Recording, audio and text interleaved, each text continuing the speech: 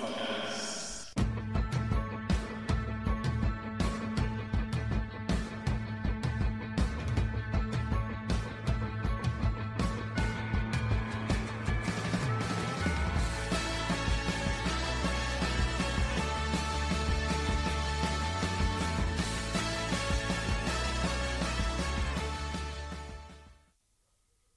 Oh, it's me, isn't it? This is a brilliant beginning. Welcome to episode 128 of In the Podcast, while children scream outside Cal's window. Yeah. I'm Peter Shepherd, along with... Callum Reid. Yes. And how was your Christmas? Less boozy than usual, actually. What? How come?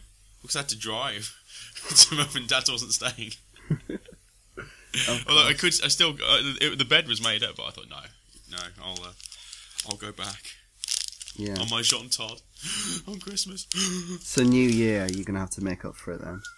I can't really afford to. First world problems, mortgage payments. Oh well. I've just clambered off my deathbed to record the podcast. It's been a fortnight absence. Yeah, not really because we couldn't be asked last week. Although we couldn't be asked last week. We couldn't be asked to see Dumb and Dumber 2. That was it. That was the only film that was out. And then we would have had to watch, like, Men, Women and Children, which nobody wants to do, clearly. Not even with Judy Greer involved. No. Okay, so have you got any news of a non-film description? Non-film description? Not really. No? Sport, Not really. Do we want to talk about sport? Alan Pardew's. Has he gone? He's going. It's ridiculous when as a manager in the Premier League ever had such faith from a chairman and then just completely thrown it back in his face. Yeah, but he's probably had to contend with a lot from that chairman, and the chairman seems happy to let him go because he's going to get the compensation. And he's got a stupid contract with him. Yeah. And also the chairman doesn't really care because he wants to buy Rangers. So. Does he? Yeah. Oh, big time. Yeah, he's already making moves. He's already got a couple of people on the board, which is technically illegal. Okay. Alright, so news today from the last 2 weeks. There's been a death, actually, today. Really? Louise Rayner has died. Ooh. Aged 104. Yes. Back-to-back winner, Louise Rayner. Yeah, and for The Great Ziegfeld. And The Good Earth. Yeah. And The Good Earth is a bit of an art carny when you look back at it. Because she was up against everybody who never won. Irene Dunne. The best people who never won. Dunne, Stanwyck, and Garbo. And then Gaynor as well. Janet Gaynor. Yeah, all legends. Oh, but Louise Rayner. Giving wonderful performances. But Louise Rayner was very good in The Good Earth. I haven't seen Ziegfeld. It's not. Yeah, the film's. She's one of the best things about the film. But the film is pretty dreary. Yeah. But she didn't really do a lot after that. She went and retired. No. But do you think it was? Do you think her win was a result of just the block vote for MGM? Possibly, yeah. Because it came out in February or something, I think. Really? Or March, the film, The Good Earth, so maybe it was an MGM thing. Yeah. And also, when you got all the others, maybe it's just a split vote thing when you got people who... I mean, I literally could not care less out of those 4 women who'd have won. Yeah, just not Rayner. Yeah. But yeah, so she's the last... she was the last surviving Oscar winner from the 1930s. Yes. So, 104 though. Eli Wallach in The Holiday. Okay, next... Oh, I saw something on Facebook describing The Holiday as... I'll see if I can actually find it quickly enough. It was only on the other day, and I should be able to find the person who put it up and get it on their Facebook. Yes, it describes The Holiday as... Oh, damn, where are we? I was actually watching that the other day. Really? It's quite... I don't know, it's quite a cosy little film. Yeah, basically, it described The Holiday, the thing that was on the post. It's because this girl I know liked it, so you can't go on. It won't not on the feed. Basically says that it's an overwhelmingly powerful story of how you find the answer to depression and sadness and, in the arms of Mega Babe Jude Law. Which is funny, but really, I mean, my immediate response when I was talking to my brother about this, I said, being more cynical, it means that if you're outrageously fit, then you can have Jude Law. If you're not outrageously fit, then you've got to settle for Jack Black. That is not the greatest subtext for that film. But it's like there's a line where I think it's like Cameron Diaz says, "I'm an advertisement executive from New York. You're a book publisher from London. Yeah. How is this going to work?" Christopher Nolan. It's just so much subtext on show there. By the way, Cal, you do realise it sounds like you're recording this podcast from the set of The Woodsman. The Crash. We'll cut it out. That's fine. Oh, God. Oh, dear. Okay, next. Oh, no, I'll do a few more. I've got a few more I can do. I'll just add it in every 10 minutes. Okay. Right. Next bit of news. Tim Burton and Helena Bonham Carter have split up. I saw that. The Wags line was, who gets custody of Johnny Depp, wasn't it? Yeah, but they weren't married. They didn't even live in the same house, I don't think. They basically had two semis. They did. They had two semis and they put like a door between the two. But technically it was two houses. It doesn't sound like a bad arrangement. No. It's all very Abbey Cornish and Ben Whishaw. Maybe this will force Helena to branch out a little bit and take on some less cartoonish roles. What, like Meryl Streep in Into the Woods? Helena could have done that. Yes, absolutely. Okay. Right, last bit of news. We have the foreign language Oscar shortlist was announced. The 9, yeah. I don't know why it's 9. A bit random. We usually bitch about this because of the issues that have arisen with festival films becoming a lot more. We go on about this all the time. Yeah. So this year there has been a few surprises in the list. Right. So we're going to go through alphabetical order by country. Yeah. Starts with Argentina. The film is called Wild Tales. Does it star Ricardo Darín? It stars Ricardo Darín. What a shock! And it's sort of an anthology film. It's a dark comedy, and it's got like a series of 20-minute or 15-20-minute stories. Right, director or is it multiple directors? The director is Damien Cifron. Right. Okay. Yeah. So there's a lot of good word about that one, and it's quite interesting to have a comedy, a black comedy. That's in there. Obviously a pick from the actual people who went to see the films. They haven't added that after the fact, surely. Well, it was at Cannes, but yeah, I don't know. We could speculate at the end of the 9. But next we have Tangerines from Estonia. Oh God. So Estonia probably not been nominated before. I can't think of one off the top of my head. Yeah.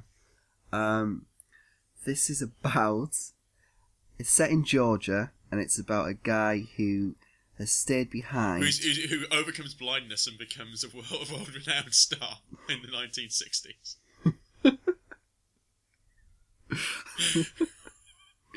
This is what happens when we do the podcast sober.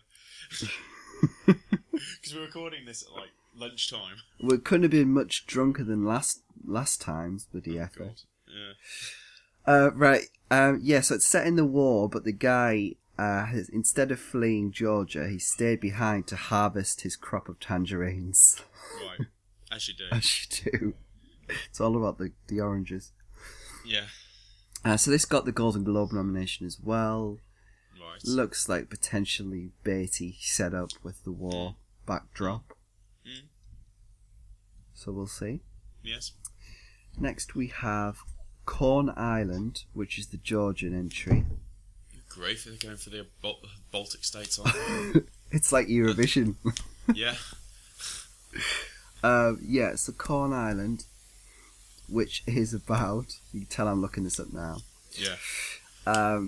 which is about a river is created and destroyed in an eternal cycle that even man cannot escape.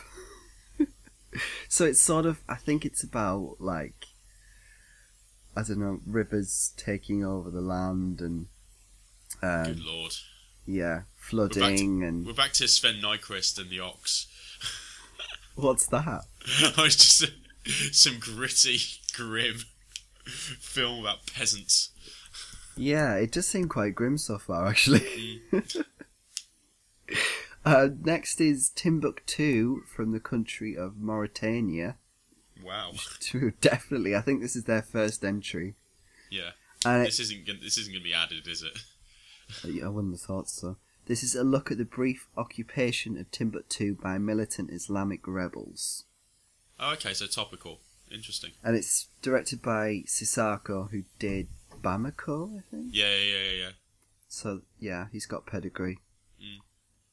Next we have Accused from the Netherlands. Oh, Holland. Which is also titled Lucia de B. Mm. And I think it's about a woman who's arrested for... It's a psychological thriller about a nurse sentenced to life imprisonment for allegedly having killed at least 7 people. Anyone we know? Barry Atzma, who is in it, who was great in that Caris Van Houten cancer film. Right. Amanda Ooms? No. Oh. And it's directed by a woman, Paula van der Oost. Right. Next, we have Ida from Poland. Okay, well, if it wasn't there anyway, it will have been added. Yeah, agree. It could have been there anyway. We don't know. It could have been there anyway, but... Which is about the nun with the crisis of faith. The nun story. And sexuality. Indeed. You need to see that. I do. Next we have Leviathan from Russia. Again, if it wasn't added, it would have been. I think that might have been added, but yeah. Which is another grim one. Yeah, because The Return they didn't go for, but then again, they didn't go... 2003 was ridiculous. Utterly ridiculous, the films they didn't go for. I think they went for something like the Swedish film, then they had... they didn't go for Bon Voyage, the French one. They didn't go for A Goodbye Lenin. They didn't go for Infernal Affairs. They didn't go for The Return. They didn't go for Reconstruction. They didn't go for The Story of the Weeping Camel. It's ridiculous, the ones they didn't go for. But they went for stuff like...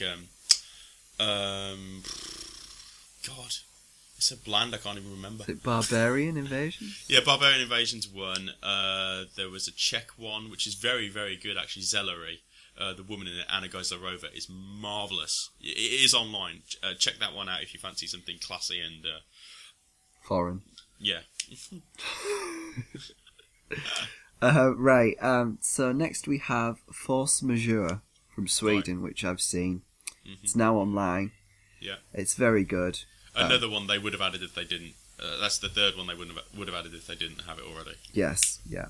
And it's about a family who go to a ski resort, and the father...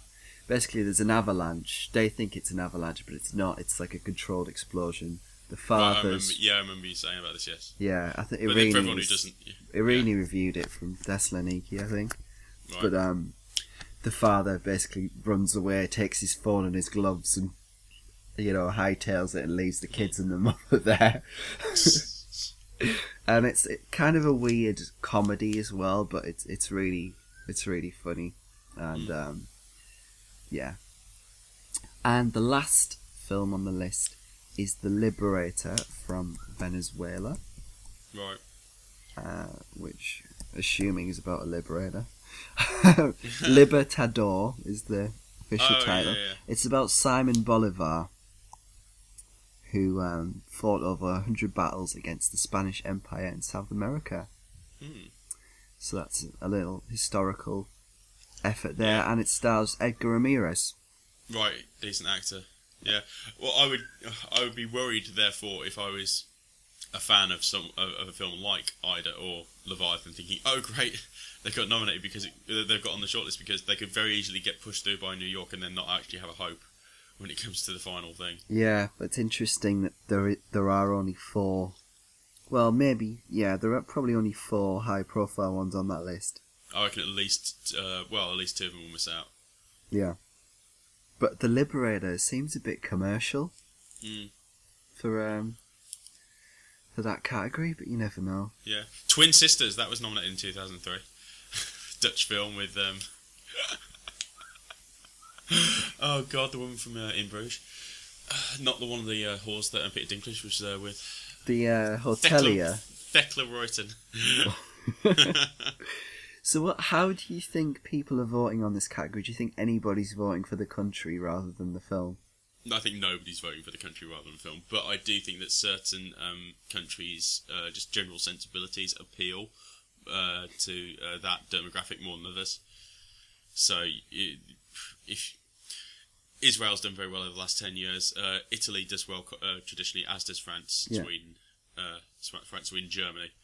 I think if you had a load of if you had the Mauritanian film get through, and you had the Georgian and the Estonian one get through, and then you had a Swedish film, and say Leviathan, I reckon Force Majeure wins that, just because of the accessibility. For the Europeanness as well. Yeah, maybe the Western European. The familiarity as well. It's... Yeah. Okay. Should we get into preconceptions? Yes. This week we have Big Eyes, Exodus, Gods and Kings, Unbroken, Jimmy, All Is By My Side, and Still Alice, which isn't out this week, but we're doing it because we realised that it's coming out after the Oscars and we want to be able to talk about it. And we need to talk about Julianne. Yeah, beforehand, for our award season, we can't just leave it, so we'll do it now. Okay. Alright, so preconceptions for Big Eyes. Big Eyes, I knew virtually nothing about it. I knew it was about Amy playing an artist, and I knew eventually that it was a Tim Burton film. I only knew about 2 days before that it was a Tim Burton film. And I think I knew Christoph Waltz was in it. But Tim Burton, big plus in general, although he has been a bit more hit and miss over the latter half of his career than the first 10 years of it. Yeah. Amy Adams, wonderful, one of my favourite actresses, marvellous, perfect. And Waltz, I like in general, I think he's a very charming guy, so I was looking forward to it. Okay. I knew the story. Well, I'd seen the trailer, which gave quite a lot away. Really? But I did think that it was an interesting story about, artist fraud. Right. Amy is obviously positive, and I think she's... In life, in general. Yeah, and I do think she's been showing a lot of variety as well lately, which is great to see. Waltz, I think he was great in his 2 Oscar wins. Yes. So, yeah, I was, expecting a good time. Yeah. Exodus, Gods and Kings, you snubbed, I snubbed. It's very long. It is long. It's like 2.5 hours. And I didn't... I mean, Ridley Scott, I actually really liked The Counselor, so I'm quite high on him at the moment. But I'm not a big fan of Gladiator. Yeah. Which is him doing Swords and Sandals. So him doing... Kingdom of Heaven? No. Dull as anything. So him doing Swords and Sandals again, it was not exactly enticing. Yes. And the cast wasn't really very enticing. No. For me, Joel Edgerton I think's alright. I quite liked him in Warrior. That's probably the standout one for me. I've seen him in. Bale, I'm not a fan of, but I don't actively dislike him. I do think he's good in certain things. I loved him in the Zhang Yimou one, Flowers of War. I liked him in Rescue Dawn. I do think he can go, but I think he needs a director who can rein him in. And I thought that Ridley Scott could be that director. Okay. Ridley Scott, in general, I like. I did like Gladiator. I wasn't that keen on Kingdom of Heaven, so I was really hoping that it was more Gladiator than Kingdom of Heaven this time around. And for the rest of the cast, I didn't really know anything. Okay. We might get onto Rescue Dawn later. Really? Oh, of course, yes. Unbroken. Why didn't you see this? I had a lot of other stuff on, and for once I've actually seen quite a few films. And I didn't really know anything about the story, and so it was the least. Given the choice between that and Exodus, the director got me into Exodus. Given the choice between that and Big Eyes, Amy got me in rather than that. So it was that. It was nothing against it, but it looked like. My preconception was it looked a little bit cheesy from the trailer, and I was worried about Angelina handling the tone in general. That was my preconception. Okay. So I'll ask you about that later. Did you see her first film? No. Land of Milk and Honey and Bread and Arbeits macht frei. Well, I didn't see it either, so I didn't really have any preconceptions about her as a director. Yeah. And her as an actress, opinions about that don't really come into it. No. O'Connell, though, obviously huge plus. I think he's great in everything. Yeah. Although he's rough around the edges in everything that he plays, so he was going to have to soften himself up for this, which wasn't a concern, but I was wondering how he was going to do that. Yeah. The story, I didn't really know much about the story, actually. Or I didn't know much about Zamperini's achievements. I knew he was an Olympic athlete, but I didn't know what in. So I thought the trailer was a bit self-serious. And you can say the word pretentious. Yeah, pretentious. Okay. So, I was kind of mixed going into it. Okay. I saw Jimmy All Is By My Side. It just happened to be out. Love Jimi Hendrix. I was a little bit worried about the guy from Outkast playing him, but I knew that the Poots and Hayley Atwell were in it. Both of whom not exceptional pluses, but they're certainly not negatives. So given that it was on and the sound on the on the online version was horrendous, and it's a music film, I went to cinema to see it. Okay. Still Alice. Preconceptions. Okay. Preconception was obviously the excellent word on Julianne. So I was expecting an excellent performance from her. I usually do anyway, but particularly on this one. I knew it was about early onset Alzheimer's, which gives me a preconception to do with films like Iris and with Judi Dench. That wasn't early onset, that was an Alzheimer's film. Yeah. I think then something like Souvenir de Belles Choses, the Isabelle Carré film, that was about early onset, and it just lends itself to... That was what I don't give it the win in 2002, but it's an exceptional year, and I certainly nominate her easily. So I realise it's a subject that lends itself to it. I was hoping it was going to be more than a performance piece, but wasn't holding out much hope for that, given the directors didn't have the greatest of CVs. Yeah, okay. I knew... I was expecting it to be a vehicle for her, and I knew the topic. I don't have much experience of the topic Alzheimer's. That's not a part of my family. No. Thank God. No, me neither.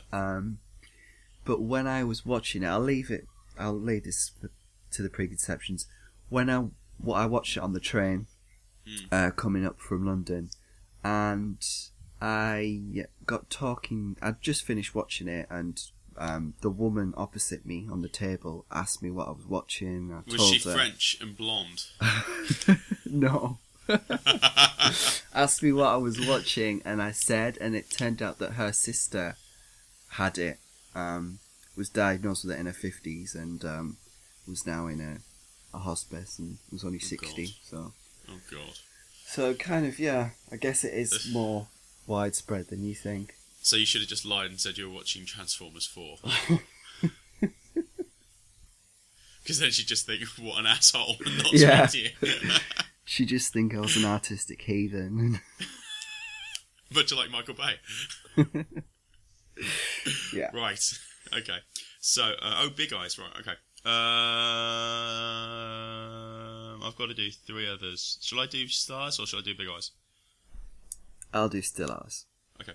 Right, Big Eyes is set in the 1950s. We see Amy Adams leaving her husband.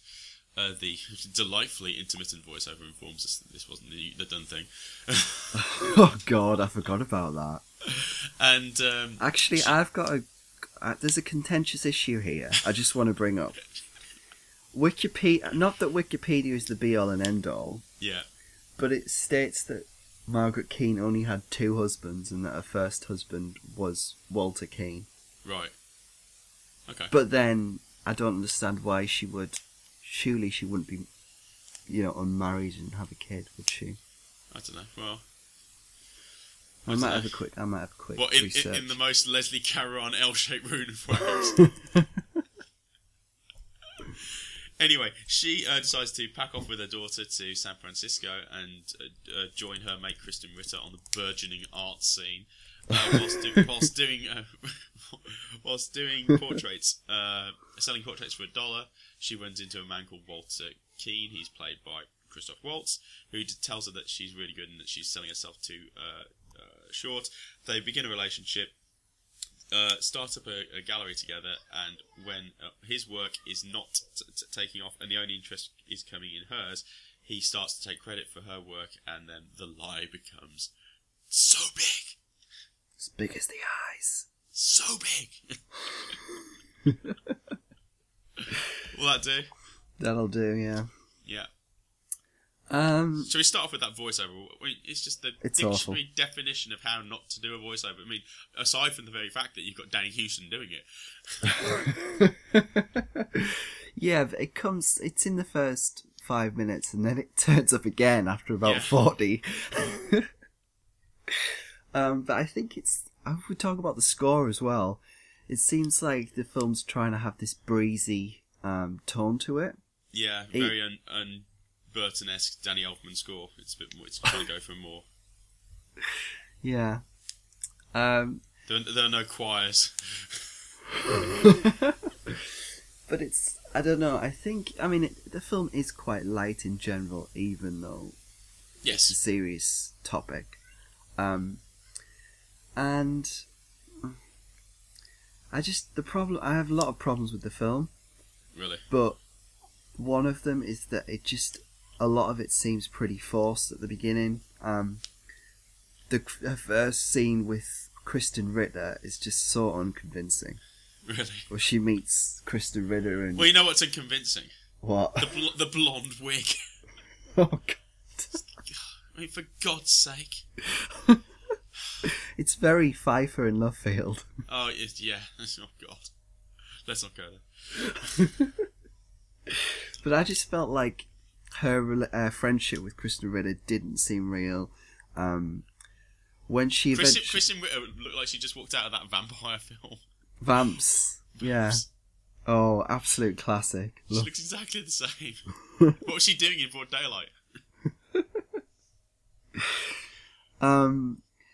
But I just didn't think that it set things up very well. No, it doesn't. But then again, I suppose it's supposed to show that she's not that independent a person. She doesn't have that much of a personality of herself, so she wouldn't necessarily be averse to having somebody overtake hers artistically. I don't know. I think I did like this film. Okay. I think I only liked it because of Amy, really, and I liked it because this is probably as close to Eastwood as Tim Burton will ever get. In that, I think I would never have guessed this was a Tim Burton film, and it's just he just disappears and just tries to be as invisible as possible and let this story tell the work, do the work for him. But I don't think this necessarily merits it. I think this would have been actually a much more interesting film if it was more of a Tim Burton film. Yeah. It is very much as if anybody could have directed it. Yeah, I mean, if you'd said directed by Clint Eastwood, you'd gone, okay, well, a bit quirky for him, but in terms of visually, you think, okay. Yeah. Ron Howard, you think, it's not cheesy as usual, but I mean, yeah. Parts of it are cheesy. Yeah. Well, yeah, Christoph Waltz. Terrible. I thought it was worst awful. Performance I've ever seen from the man. He's just so bad. The worst phone call scene since Kira in Seeking a Friend for the End of the World, where he's sniggering about the posters. He's just suddenly like...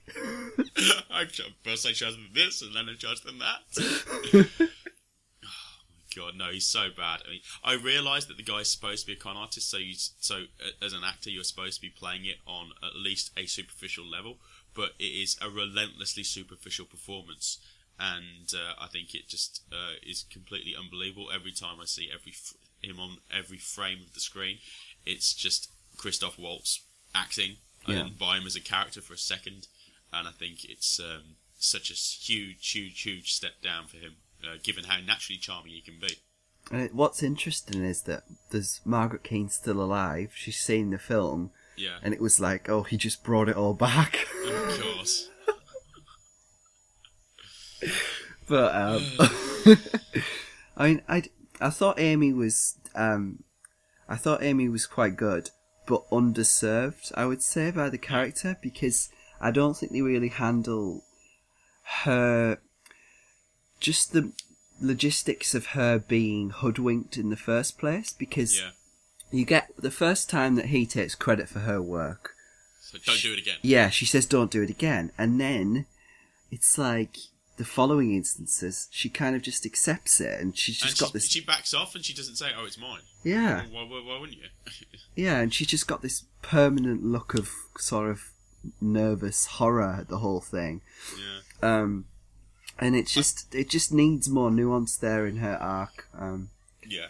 It's a performance of two halves, I think. And you can see why she turned it down to begin with, because she wasn't that enamoured with the character. Did she? I didn't know that. Yeah. But I think when she's just got to be Miss sort of like deer in headlights, naive, being oh no, I'm doing all the work. She's okay, but then I think as soon as the character starts to get more assertive and starts to get more control of matters, I think she starts to get absolutely a first-rate performance out of herself, and it's just a shame it takes that long, and it's a script issue. Yeah. It's got to be a script issue. Yeah. Because it is so... I can't believe the guys who did Ed Wood did this. I really can't. Yeah. But because that was such a... the tone of that was so consistent, and the arcs with like him and Lugosi, with him and his career and everything. SJP even. Yeah, it's just brilliant. And with the relationships with all the different people, that was the absolutely brilliant character piece on the page. But I mean, which characters are in this? Danny Houston. I mean, what can you do with him? Well, what can you ever do with Danny Houston apart from let him be sleazy? Exactly. Which is why it worked in The Constant Gardener, because it was the first time you seen him do it, and then after that it's just like, oh, that's your shtick. Okay, fine. Jog on. I love the courtroom. Eventually what happens with the courtroom? Yeah. I love the fact that actually happened. Yeah. I think that's really cool.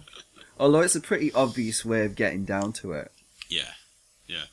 But I think by then, when you get the whole like Waltz beat in questioning himself, it's I don't think it's quite got the tone on that. I mean, it is funny. I did laugh, but it's more the reactions to it rather than Waltz. It's like if there's somebody better than Waltz in this film, you'd have at least a half a star to the quality of it all. I don't think it would address the wider issues of the film, but no. Yeah. Okay. I'm gonna give this a C. Right. Ooh, that's harsh for you. But it could be C+, but I'm gonna give it a C because I just didn't buy a lot of it. Yeah, this is where I shock you, given all what I've just said. I'm going to give this 7 out of 10. Well, you did say you liked it. Yeah, because I do think Amy elevates it a lot. I think without her, this would be a very, very average film. I think her performance in the second half of the film adds a whole star to the quality of the film. And with it brings a lot of it, and all of its appeal comes down to her. She does have a shot at a nomination. Yes, and we'll see whether I agree with that later on. Okay. We're doing our Podcast 2014 awards, which isn't everything that's going to be out. It's everything we've seen on the podcast this year that's new. Yeah. Right. Oh, Exodus, Gods and Kings. I need a coffee before I do that. Okay. We're keeping that in. Okay. All right. So have you got your coffee? I do. Right. So, Exodus, Gods and Kings, or EGAC, as all the cool kids are calling it online. I'm sure they're not calling it that. I'm sure they're calling it Well, it's something less complimentary. I've been hearing a lot of Christoph Waltz style sniggers about this one, actually. Really? Right. So, Exodus, Gods and Kings begins with John Turturro being the pharaoh. Of course. Yeah, that was convincing. Christian Bale and Joel Edgerton is Ramses is the heir to the throne. Christian Bale is a prince of Egypt who isn't next in line. Him and Egerton are BFFs. Bale goes and does all the stuff that Egerton doesn't want to. Turturro thinks that Moses would be a much better suited leader, but there's nothing he can do about it because he's not his bloodline. It's all very biblical. So Bale goes to a city that to sort out a problem. Ben Mendelsohn's playing a very, very, very, very, very camp viceroy who's corrupt and living like a king. When Bale goes to speak to the Hebrew slaves to see who've been slaves for 400 years to see what their beef is, Ben Kingsley starts telling him to steal some money off the Nazis. And oh wait, that's Schindler's List. That's a different film. Kingsley tells Bale that he's actually Hebrew and he was left in the reeds as a child, which of course we know because we've read the book. Yeah. And sorry. And so then it's all about. It follows the biblical story of Moses leading his people out of slavery, which has never been told before. No.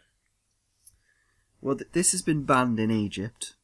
Really? Because they think it's inaccurate. It's. Oh, I mean, of course. Sake. I mean, of course, it's inaccurate. It didn't happen. Soz, guys.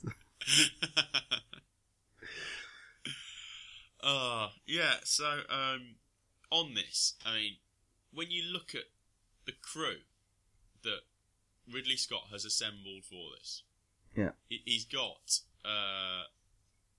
he's scrolling down so I can actually list it off. He's got Alberto Iglesias doing the music.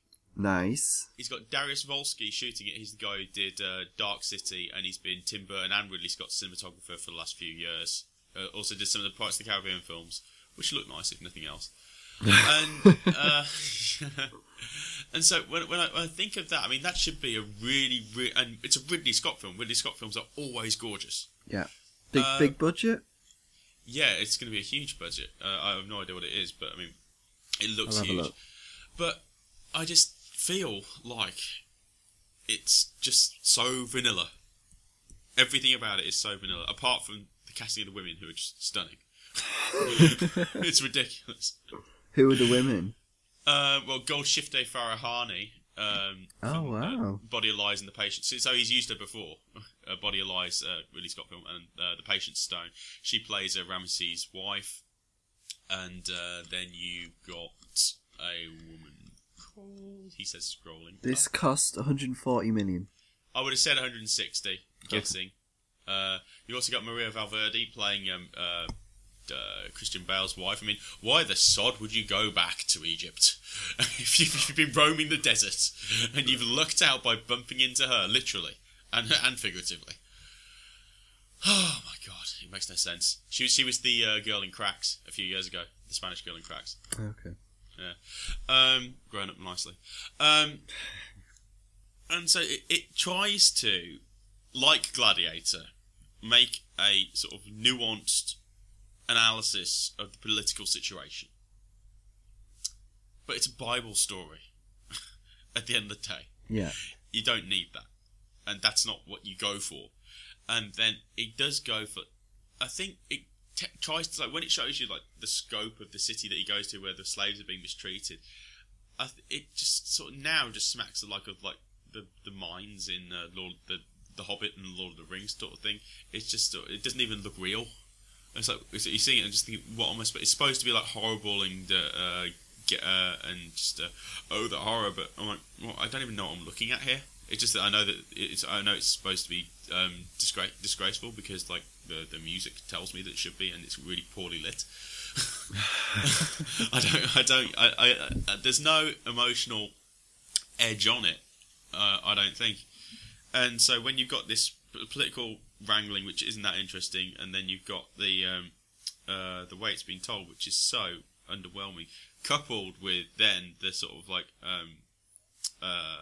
religious aspects of it, I don't think any of it meshes together at all. But it's still watchable in and of itself because Bale anchors it nicely. He doesn't have anything to do, and he doesn't do anything to mess it up. Egerton could have been a lot more crazy, and I'm glad he wasn't. Okay. But there's just and there are some nice touches here and there because Ridley Scott is an atheist. Is he? Yeah, I remember him slagging off religion when he did Kingdom of Heaven, big time. So why would he do this? Well, look at the Passion according to St. Matthew. I mean, because the way that you do the greatest film about Christ ever is if you're a gay atheist communist. Thank you, Mr. Pasolini. Yeah. But so I mean, if taking what's interesting about the film. When Scorsese did The Last Temptation of Christ, and Jesus goes out into the wilderness, how does he talk to God? And he did it through the animals. So with this, it's Moses, it's the burning bush, and you have the burning bush, but then instead of just having the bush talking to him, you have the burning bush to get his attention, and then there's a child.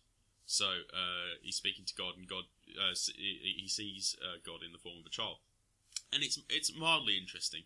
The way that they do it, and how it keeps coming back, and they keep on cutting out to somebody else watching him to show that he's actually just talking to a rock, which is very the Iron Lady in that respect. And the guy never has a conversation with him. He's like, dude, you're talking to a rock. You're crazy. It never happens. I mean, we're trying to go for realism in the rest of it. Is no one going to have that conversation with Chris? Chris, seriously, dude, stop smoking.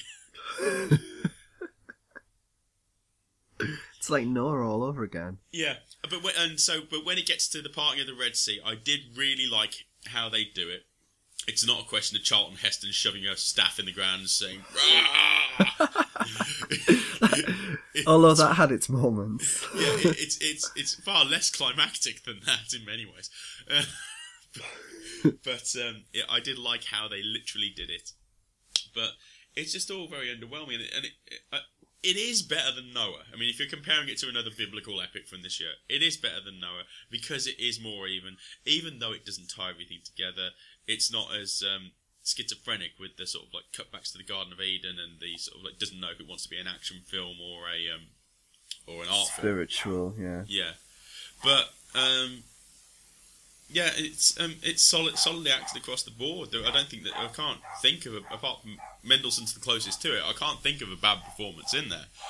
But I don't know. It's just all you do really wonder what. I mean, the script's been reworked over a couple of times. Steve Zalian had a go at it, going back to Schindler's List, and now out of Cal's being Turner and Hooch. What can I say? That's fine. Either that, or that is your text tone, and you're really, really popular at the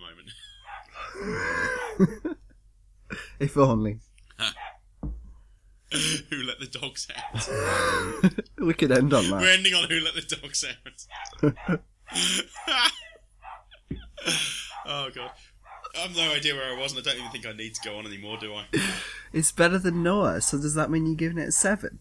6. It's decent. Overall, it's decent, but I do wonder why it exists, kind of. Okay. Right. So tell me about Unbroken.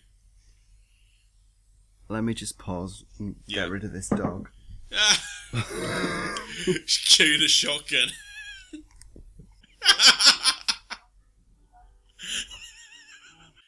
If you didn't quite catch that, Cal was just telling them to, can you shut the bloody dog up? It's alright, my dad's taking him out. Yeah, I know, we're keeping all of this, because he could just about hear you, and I've just been informing everyone what you said, and just in case they couldn't quite hear it. Shut the bloody dog up! Okay. So now Cal's being Joan Crawford. The wire hangers. Okay, it's time for Unbroken. This is filmed by Angelina Jolie, and it's about the early life of Louis Zamperini, played by Jack O'Connell, who became a famous Olympic athlete. He was a 5,000 metre runner. Okay.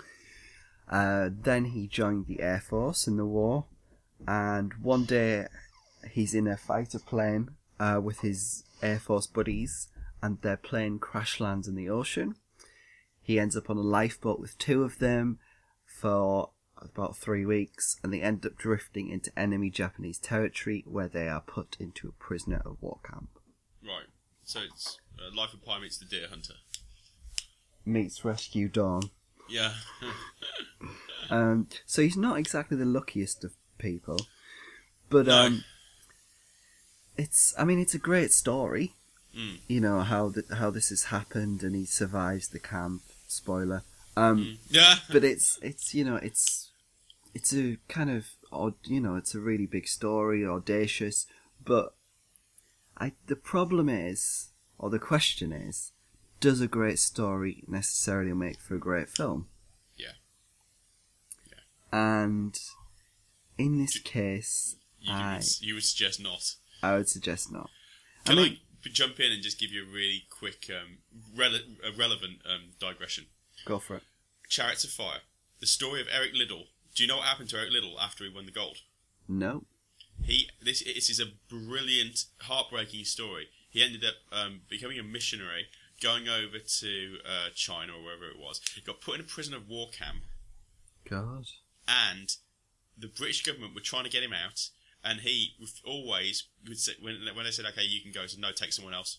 No, take someone else. No, take someone else. And he died in there, like, weeks or like a month before the end of the war. Oh my God, that's awful. Yeah, exactly. And it's an amazing story. So if you told all the Chariots of Fire and then had part 2 with that would be an incredible story. And you just think, you would think, what an absolute dude. That, I mean, he was like, it's kind of like John McCain. No, we're all going out.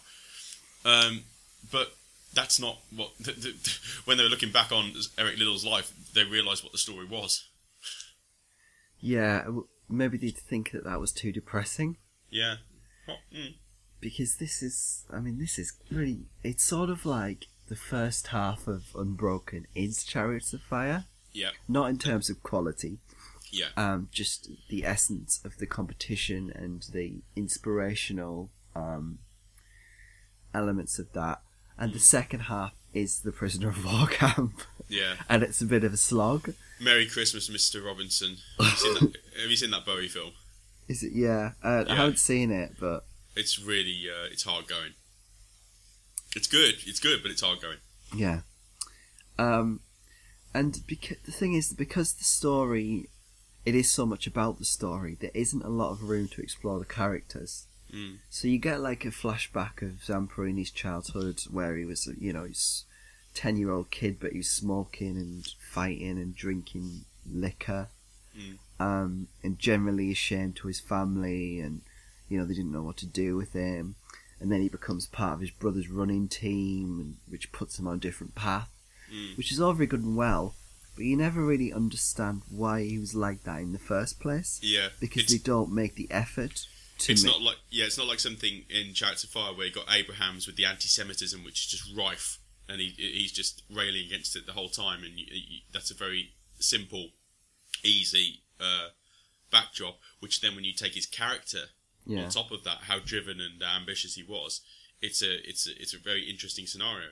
But then, I suppose that helps because you're contrasting it with somebody else. Whereas if you only got the one guy in Unbroken, and they're not doing the detail in the background. Yeah, and they don't really do enough with the brother either. And it's just like, you just don't know what he's rebelling against. That's just an issue for me.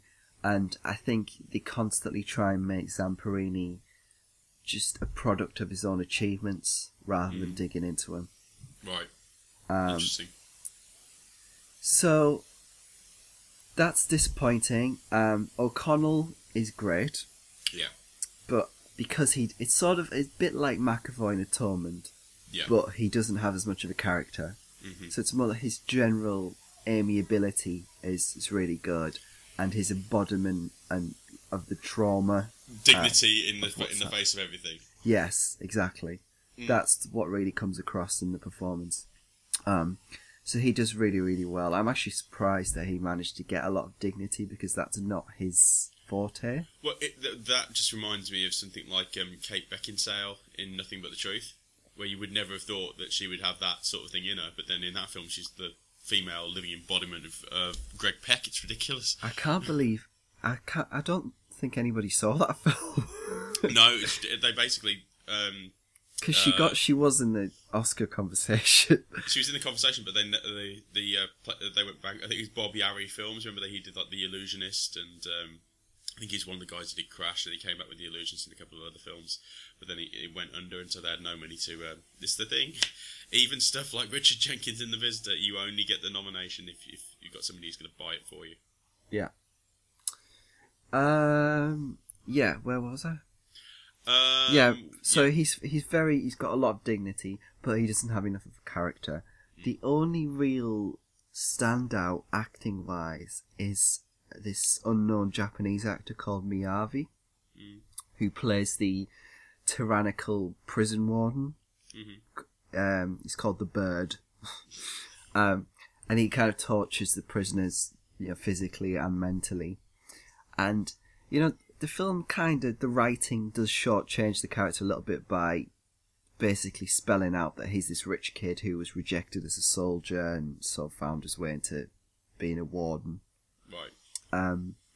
But this guy called Miyavi, he really gives him a lot of sort of Joaquin Phoenix and Gladiator style, fleshing him out in an unusual way. Yeah, so he's sort of got this infantile sense of entitlement to him, which is actually really interesting. I actually thought he was really bad in his first scene, but then the longer it went, the more I kind of understood what he was trying to do with the character, and I think it works. So that was probably the best thing about the film. It's far too long, or at least it doesn't have much variety in its second half to prevent it from becoming draggy and a bit of a slog. But it's well made. Roger Deakins' cinematography is awesome, very handsome. The art direction's good. Angelina's visual approach is nice, but the tone, which we were talking about earlier, it's a bit too earnest, right, and self-serious as it looks. So it was just a bit too much of a somber, repetitive slog, ultimately, even though I do think it has not a lot going for it, but enough going for it to exist. Great then. C+. Right, so Jimmy, All Is By My Side, which I didn't actually realise the reviews were so relentlessly average of until I was 10 minutes away from actually seeing it. I literally, what are you going to see? Put it up. I just want to see how long it is. Oh, crap, 56% or whatever. Mistake. Alright, so Jimmy, All Is By My Side starts in 1967 with everybody waiting for Jimmy to show up for a gig. It then cuts back to 1 year earlier, where he's found by Keith Richards' girlfriend, played by Imogen Poots, in a club in New York playing guitar for some random band. There's 20 people in the room. Nobody's paying any attention to him, and she thinks he's like totes amazeballs. So she takes it upon herself to try and get him going in his career. She gives him a guitar that Keith Richards had given to her, and she sets him up with the drummer from the bassist from the Animals, who's going to try his hand at management. And so it chronicles how Hendrix shifted over to London and kickstarted his career there before going on to fame in the United States. Wow, I totally didn't know that. Keith Richards' girlfriend. I didn't know that part of it. I knew that he basically was nothing in America, came over to London, just tore it up, and then went back. I did know that, but I had no idea. I came back in this, and I was like, well, I've got to do some research and see how much of this is true or not, because some of it really did. Some of it really didn't ring true with me. There's one scene where basically he's been. You have the first third of the film is him and Poots trying to get him started, trying to get him set up. He comes over to London. He goes to an Eric Clapton gig, and on the first night he's there, he ditches Poots and pulls Haley Atwell. I mean, why wouldn't you? But it seemed a bit hard. But not that he was really together with Poots, but anyway. So and then he's there. He's with her for the whole time. Atwell's playing this like foul-mouthed northern classy lady, not, and and then suddenly out of nowhere, like he's goes to his first recording day. He's only got a couple of hours. She bowls in there, ruins a take, and the manager like chews her out, and Jimmy doesn't say anything. Jimmy's been like a very laid-back character for the whole of the film, which apparently Bowler County was. Then afterwards, she's like waiting for him, and she's like, "Well, why did you let him speak to me that way?" And then he's like, "You messed up my take," and it just really didn't. It really seemed out of character. And then it gets into this horrendous story in the final third, where this woman, another group, he's trying to get together with Hendrix, trying to steal Hendrix from Atwell, and it's all very Yargo, Othello type thing, where she's like putting the poison in both of their ears, sort of. And then out of nowhere, because like she's been like making him, trying to get him to think that she's and all that, and she's been trying to get Atwell to be a bit more rebellious. He suddenly just takes he goes, she's on the phone, and he walks over there, and he just picks up the phone and starts beating the crap out of her with the phone. And I'm thinking, hang on, this isn't Get On Up. Yeah. It's exactly the thing I thought. Where has that come from? There's nothing. I'm thinking, seriously, if this isn't true, I'm going to be really, really pissed off. Well, wasn't he on drugs though? He was on drugs, but apparently the woman who was Hayley Atwell's character in real life has threatened to sue the film because of that, because it's portraying him as an abusive guy, and she said it was three happiest years of her life that she was with him. Oh my god! It's just ridiculous, and so that is my problem with the film. It's just that it plays fast and loose with the truth, and it does so in really uninteresting ways. I mean, the abusive like rock and roll bloke. I mean, that it makes you think. You lose the character. Oh, seriously, Jimmy, really? Were you like that? It's like, oh god, did you have to be a wife beater? And he didn't. You didn't have to do that, because I mean, with certain people you do. If you ever did a biopic of George C. Scott, you're gonna have to show it because that was what the guy was like. But if it's not there, don't add that in to try and make him more, in inverted commas, interesting, because it kills the character. It's slander. Yeah, and that's why she wanted to sue. So I mean, that's the really disappointing thing of it. The second thing with it, which is not really disappointing, because I didn't really care when I was watching it, but turns out they couldn't get, they wonder why, they couldn't get permission from Jimmy's estate to use his music. So they basically had him doing this. I think this is why it's structured in the way it was the year where he made it big, where he genuinely would have been doing a lot of covers of people like Howling Wolf and Bob Dylan and stuff like that when he was on stage. That was part of his live act. There's a few other just inaccuracies that, I mean, not that it's inaccuracies, but it just doesn't make it interesting. It's like Clapton loved Hendrix. I've got his autobiography, and he just thought he was the best guitarist in the world. And they have this scene where he turns up and he agrees to jam with him. Hendrix gets about 20 seconds into his song where he's like, playing amazingly, and Clapton unplugs his guitar and walks off in a diva huff. I'm thinking, that's not Clapton. And it's not actually that interesting either. And then the only thing it cuts to him afterwards is, Jesus, is he really that good? You can, if you had Clapton just saying, wow man, you're amazing, doesn't that actually show you more about Hendrix, about how great he was? That it wasn't that he was pissing people off at how good he was, that people, he transcended their egos because he was that brilliant. Yeah. That would be far more interesting. So I don't mind digressing from the truth, but you've got to have a dramatic reason to do it. And I think this film relentlessly fails in finding one. And when it does digress from the truth, it does so for the least interesting of reasons. How is Andre? He's fine. I was worried about this, but it's kind of like... you're going to laugh. It's kind of like Norah Jones in My Blueberry Nights, in that he just has to hold it together and let everybody else around him play. As long as they come to play, then they're going to be all right. And the women in this are fantastic. Atwell and Poots are great. Poots is brilliant. She just works on multiple levels.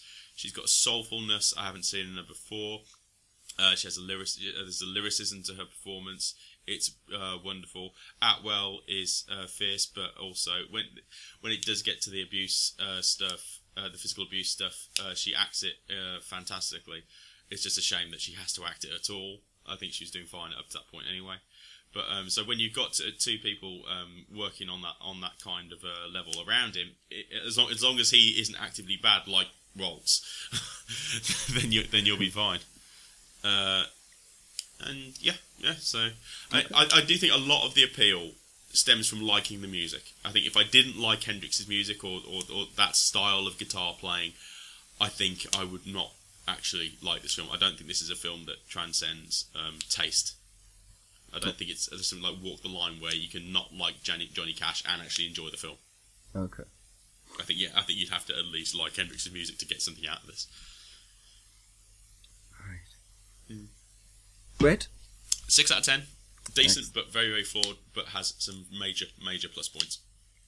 Good start so far.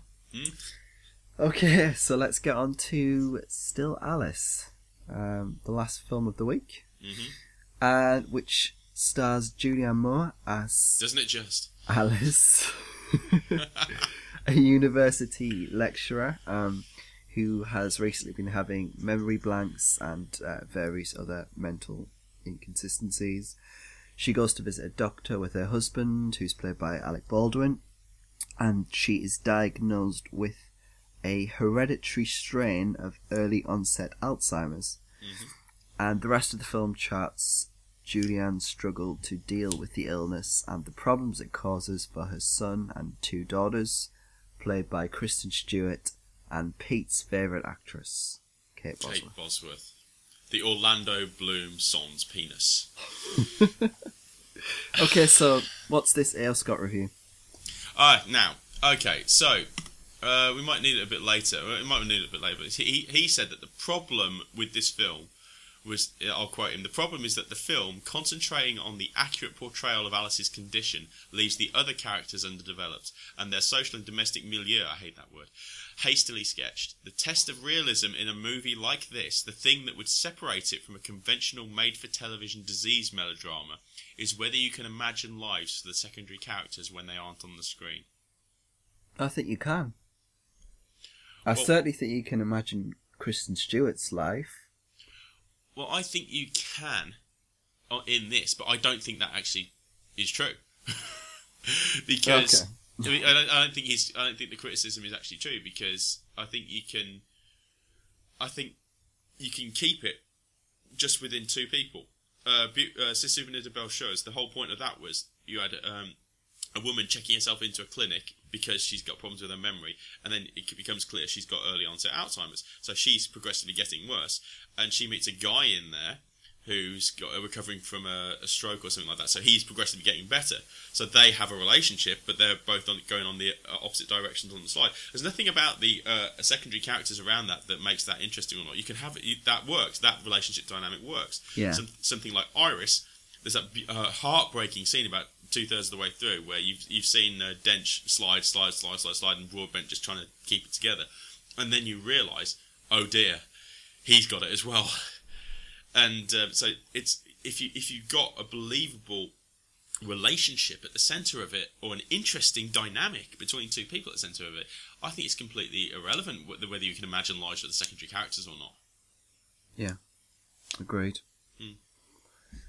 I mean, it's like, it's obviously Alzheimer's is an inevitable disease.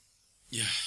Once it's diagnosed, but I still wasn't really prepared for the severity of the film in how it details it. It's really devastating. Well, I think my issue with it wasn't quite. It's a bit like a Moore, this, in that it lurches forward rather than giving you a smooth. There's very little concept of time. Yeah, that's definitely a negative. Yeah, and so you don't get a detailed slide. You don't get a progression down. It's just suddenly she's much worse. And I think the most disappointing thing with the film for me is that it consistently ignores the most interesting thing about the situation that it's creating. So it's a hereditary strain, right? Yeah. And so she's going to pass. She could pass it on to one of her kids, and so some of them take the test, some of them do, some of them have it, some of them don't. And it's literally, oh, I'm so sorry, I'm so sorry, I'm so sorry, and it's never brought up again. And so you wanted more Kate Bosworth? No, I didn't want more Kate Bosworth. As I said to you in my text, get Kate Bosworth the fuck off my screen. Well, that's you couldn't have that without Kate Bosworth back. No, but that's probably why that isn't in there, because they had Kate Bosworth and they knew she couldn't handle it. But I find that throughout it's just it shies away from the more interesting things, and I do think that they've created this. It's another part of A.R. Scott's review I do agree with. It's like they've created this middle class perfect environment, and then just watch the disease's effect on everything. Yeah, but I think what's quite honest and also scary about it is the fact that she needs so much of her brain to do her job.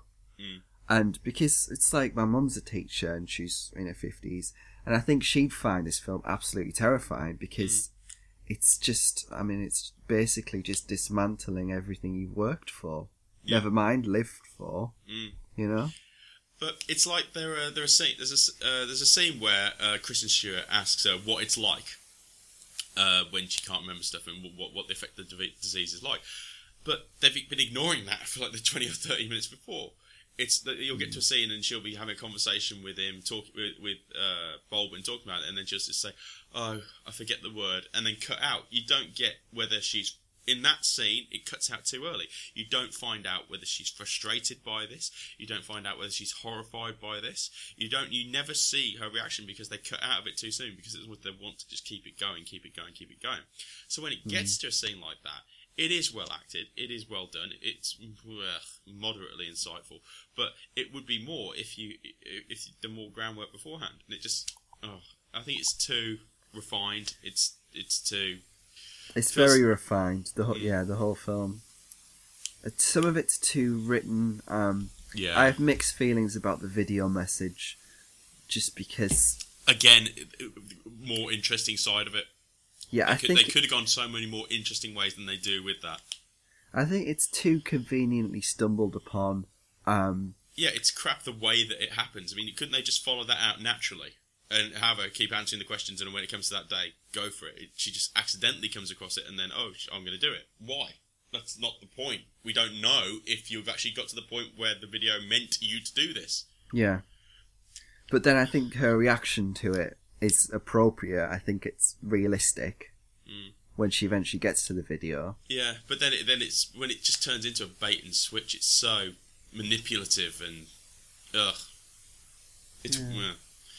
I really didn't like it. And the thing is, couldn't you have her? There's so many ways you could get her to find that. You could just see that because it's got under something called Butterfly. She said that Butterfly always reminds her of her mother. She's just skipping through the computer one day. Ooh, what's that? Finds it.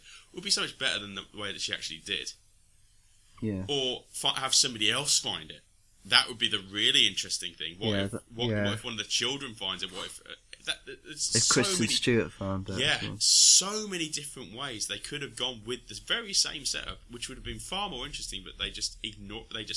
They're not interested in that. They're not interested in fleshing out and giving insight into all of the different things that this could bring.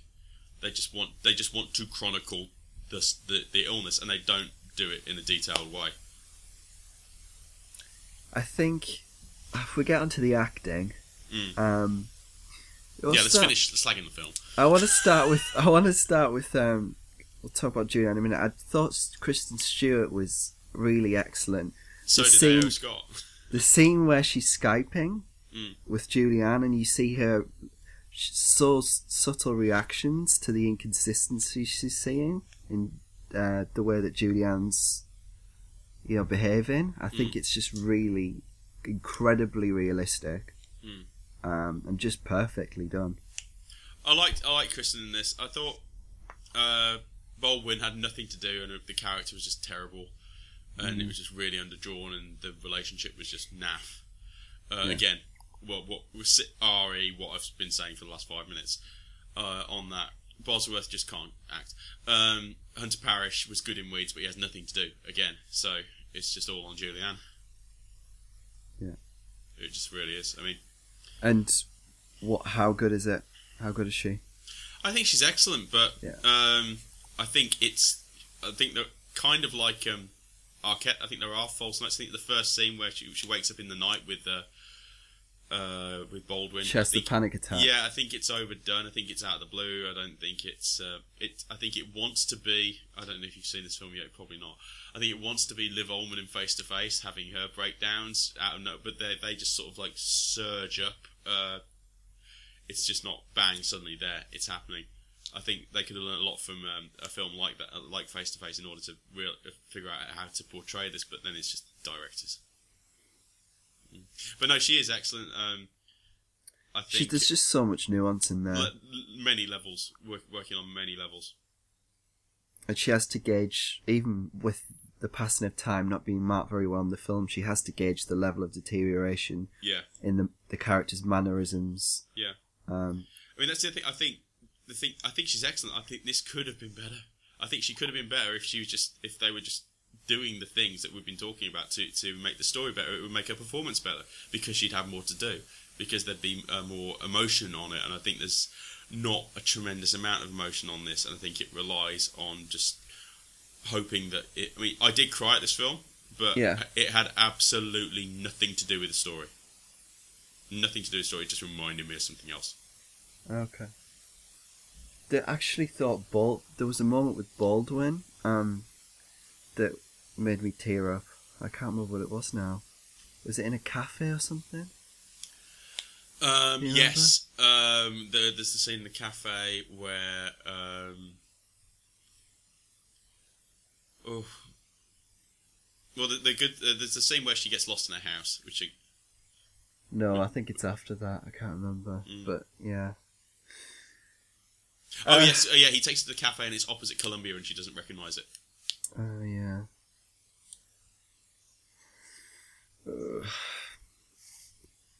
Okay. B-, I'm giving this. What did I give this? I think I gave this 6 out of 10, just because because it is a performance piece. The performance is excellent, and that's it. Okay. All right. So now we're going to talk about 2014.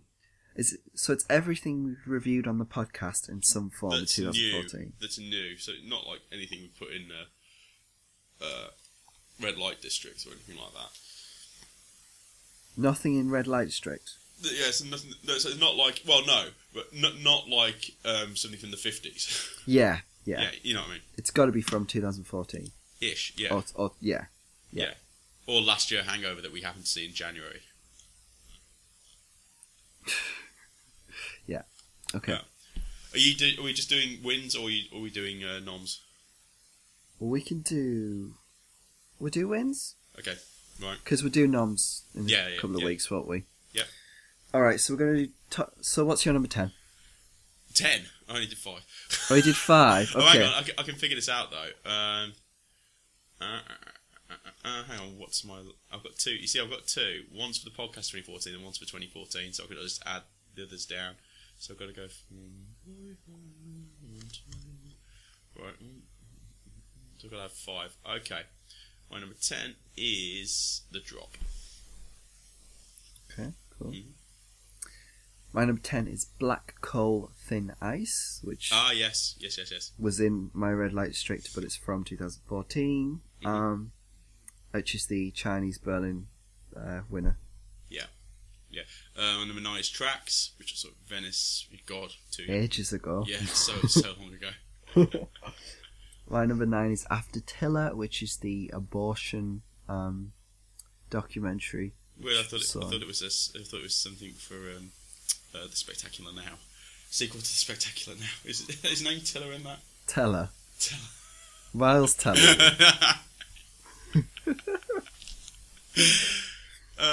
Number 8, The Rover. Oh God. Yeah. Okay.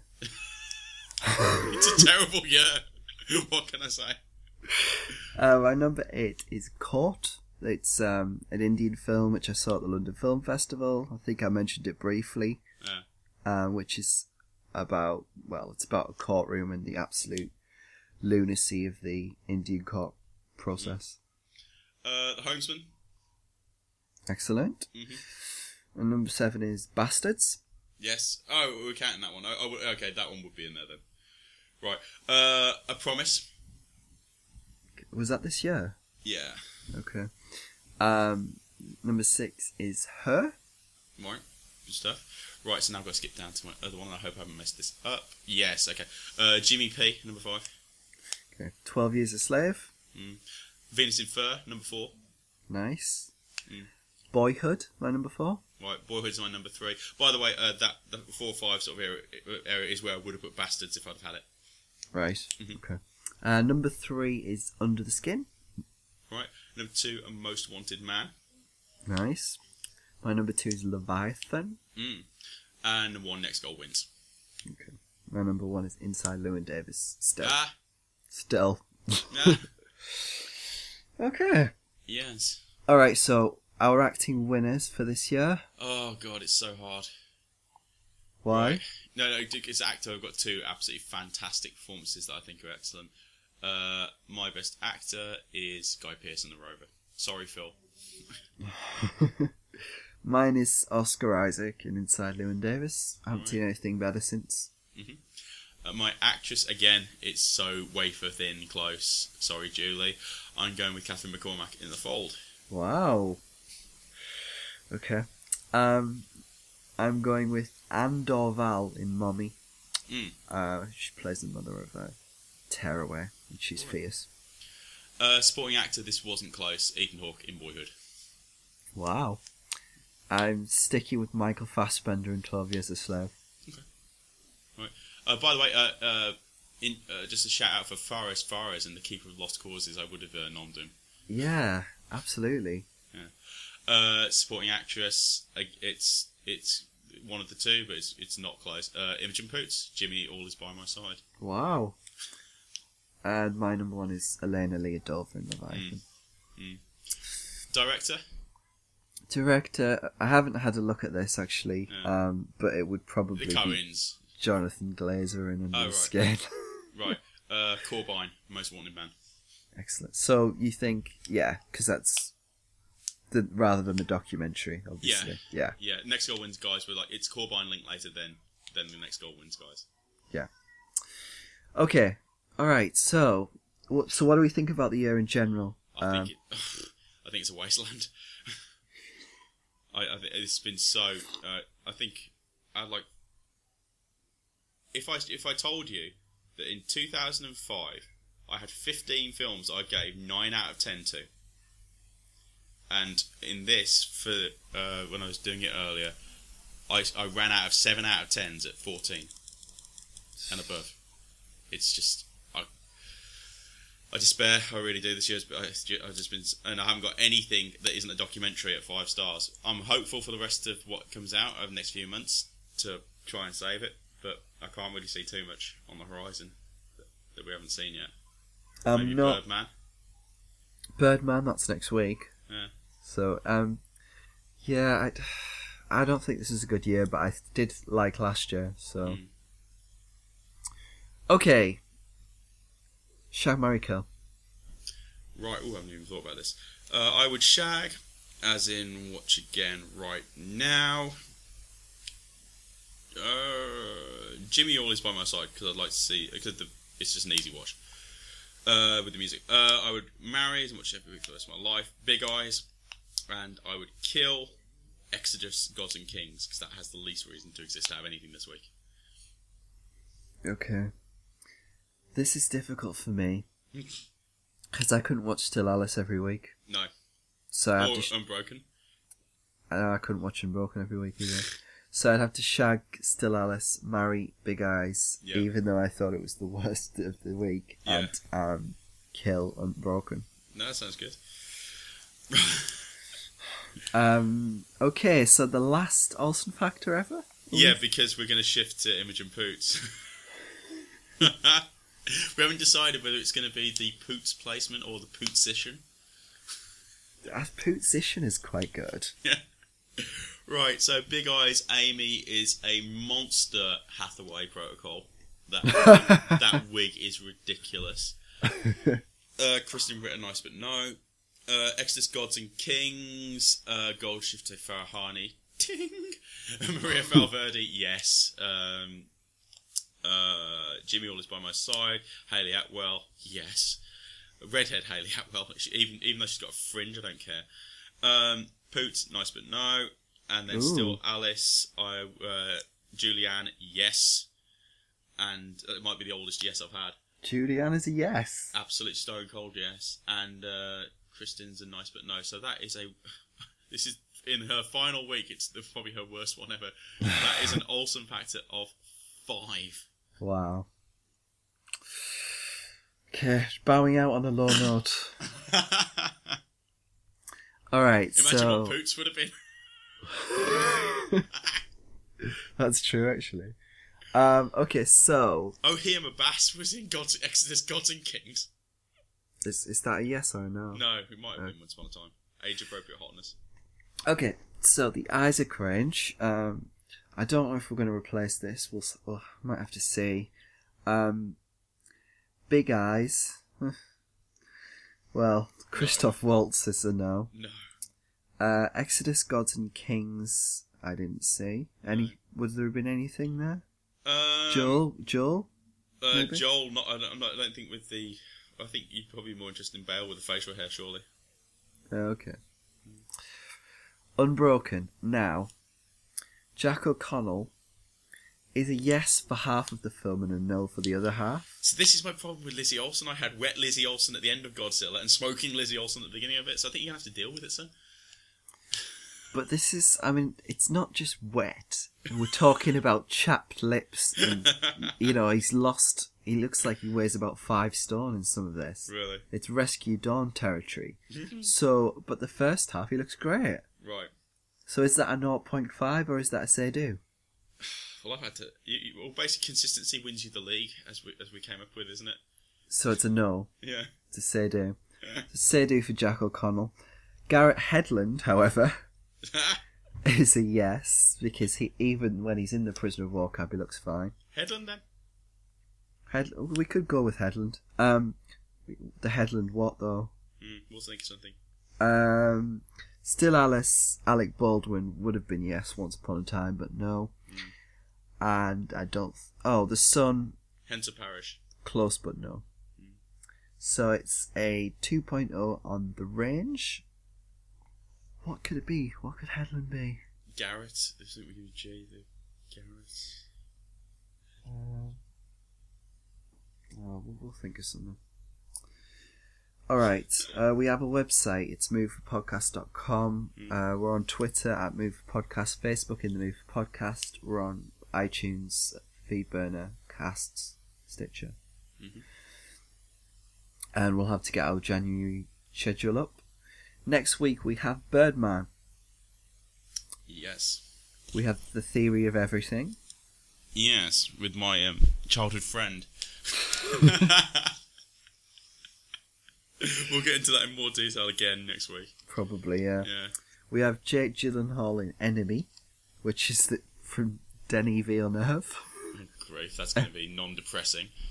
I think he plays twins. Really? And there's in the least Olivia de Havilland of ways. Well... and there's also a film called Dying at the Light, which is Nicolas Cage, directed by Paul Schrader. So you don't fancy The Woman in Black, Angel of Death? Absolutely not. There's also a re-release of an Eric Romer film called The Green Ray, which I've been trying to get you to watch for ages. Yes, you have. Okay, so what's your jam? My jam is Summer Guest by Asgeir. By who? Exactly, he's Icelandic. Okay. You're gonna hate me here, but my jam is Night Changes by One Direction. No, I thought you were going to say Ollie Murs or Sheeran. That would be hating you. This is just malcontent. Who let the dogs out? Who let the dogs out? Who let the dogs out? Who let the dogs out? Well, the party was nice, the party was pumping. Hey, yeah. And everybody having a ball. Until the fellas started name calling. And the girls respond to the call. I hear a poor one shout out. Who let the dogs out? Who let the dogs out? Who let the dogs out? Who let the dogs out? I see the dance people had a ball push. Billy Fountains get out. Get back, Gruffy. Bash Gruffy. Get back, you flea infested mongrel.